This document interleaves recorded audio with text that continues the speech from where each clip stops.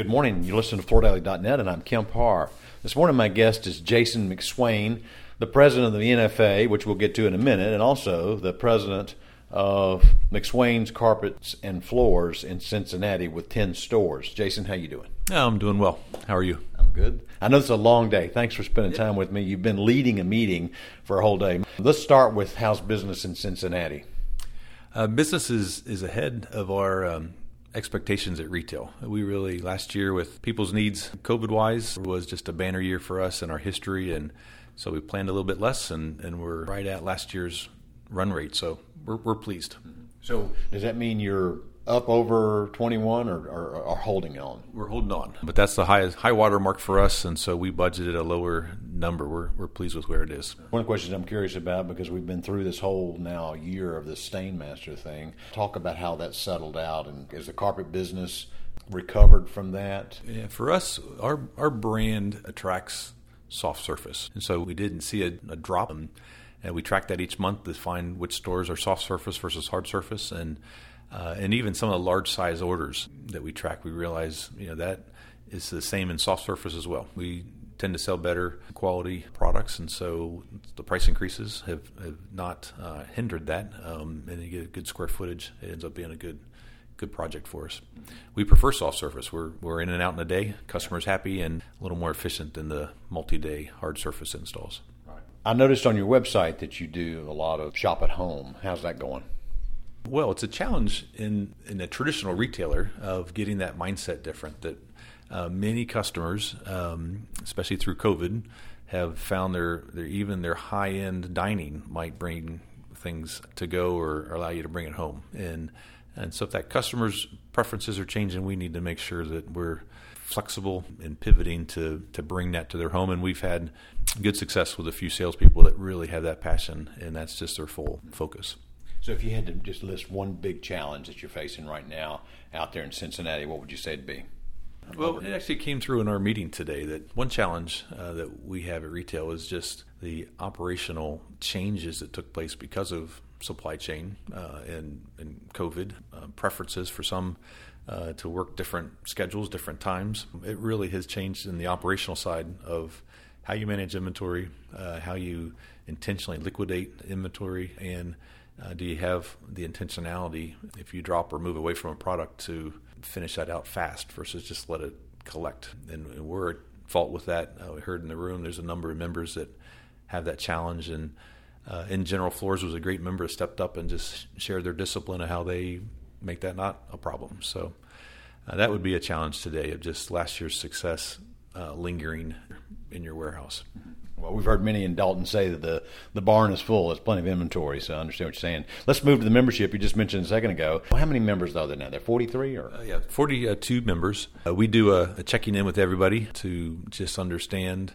We don't share a lot of that, but it was valuable in helping each other realize if you're flat, in our case, and someone that know's model is real similar and they might be up 20%, some of those numbers, because they would have had a very high water mark last year as well. So that spurs more conversations in the day ahead, couple of days ahead to seek that out. So we had some members that were down. We had members that were up double digit, a number of members that were even, and we went further to look at, well, what are your expenses? Have those been creeping up consistently? Where's your gross profit? Where's your profitability? Just to realize that, hey, those might be areas that your focus needs to be on now more than ever. You can give it away, can't you? Yeah. The expenses, every category, there was not one member that said their expenses are shrinking comparative to gross margin. It's a challenge for retailers today. Well, I've talked to several since I've been here, and I'm hearing good stuff. I mean, these are the pros. NFA has got the pros. So you said there may be a few flat, a few down, but I'd say in general, wouldn't you say on average most people still growing? Yeah, most people have growth in shared ways. They are making that happen. So it's energizing to then get back and be able to augment that into your business in a way that helps your salespeople grow and helps your whole business grow. We're at Mackinac Island. The NFA likes to go to some places that people may not go otherwise. Tell me how many people came to this, since it's kind of difficult to get here. Yeah, Deb and Mark, the DeGraff's Interiors is in Michigan, and this is an area that beautiful once you're here, and it's tree line wise. It's not technically the end of the summer, but it's just a place to conduct business in a slowed down pace. And we had the same turnout with our vendors and our members that we do at every meeting. So it wasn't a deterrent. So what is it on roughly 250 people or how many? Yeah, it's usually 220 to 250 is the number. All right, let's talk about a couple of the highlights of the meeting today. One is you elected a new president, and you've been doing this for 4 years now, so congratulations on a good term that you've done here. Tell us who the officers are starting next year. Yeah, we have a good rhythm. We elect board members every year. At-large members last year, next year, and officers are elected this year. So Ian Newton with Florin 101 will be the president for the next 2 years with the NFA, and David Chambers with Nebraska Furniture Mart will be the vice president for the NFA. Then Jessica Arscott will be our secretary, and Jason Wagoner will be the treasurer. So just a fun mix of members that have been involved in committees. The group overall felt very good about that process and how that worked out today. All right. Well, you should get a gold star for being the president through COVID. Well, that wasn't a playbook, but none of us had that. So it was a lot of fun. We had a good group. Lisa and Kathy just do an excellent job administering our group, and had a lot of fun, and we'll continue to see the NFA prosper in the future. I should point out, most people know the NFA does not have a whole slew of employees. You have one person that kind of coordinates everything, and then a halftime person that does the meetings, right? That's true. Lisa Browning and Kathy, they're in a great partnership, the way they work, and it's just fun to see these gatherings come together. Let's talk. You had a guest speaker today. You had Pete Daucher comes to talk. Do you mind just highlighting a few of the points he was making? Absolutely. Our theme today was information that provides and gives you a competitive advantage. One of our mission statement. And Pete brought what might the next 4 years be in how LVT, where's its position? Is it growing? Is it shrinking? Where's the quality measurements? Are you more demanding as a retailer when that quality starts to have corners cut?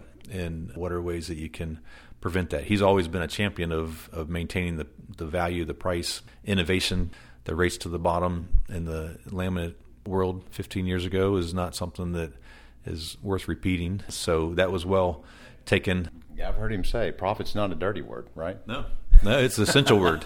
You want to do things in your business, you got to be profitable. But you've got to compete. You're out there in the marketplace, and you've got Floor and Decor there, and you've got home centers there. So you still have to have some discipline around that, don't you? Yeah, you do, and be aware of what products they bring to market, and if it's lower price point products based on taking certain ingredients out of LVPs, then you're probably going to have more claim issues which are starting to surface, and those aren't necessarily out of the better made materials. Anything else come out of today's meeting that's worth repeating? Jessica Zimmerman with AHF and Steve Stakos, they helped outline the direction, the future with AHF and Armstrong and the other 13 brands that they have as a stable, and just where our group can be a part of that and leverage and understand even their drive into commercial. And we have a number of members that have commercial as their mix, so that was valuable as well. And your next meeting is another place that might be a little more difficult to get to, but it's in an island in the Caribbean, right? That is true. In the spring, April, we'll have a meeting together out in St. Kitts. Well, Jason, it's great to be with you. Thanks for spending time with the listeners. Again, been talking to Jason McSwain, the president of NFA and the president of McSwain Carpets and Floors in Cincinnati. And you've been listening to Kemp Harr and FloorDaily.net.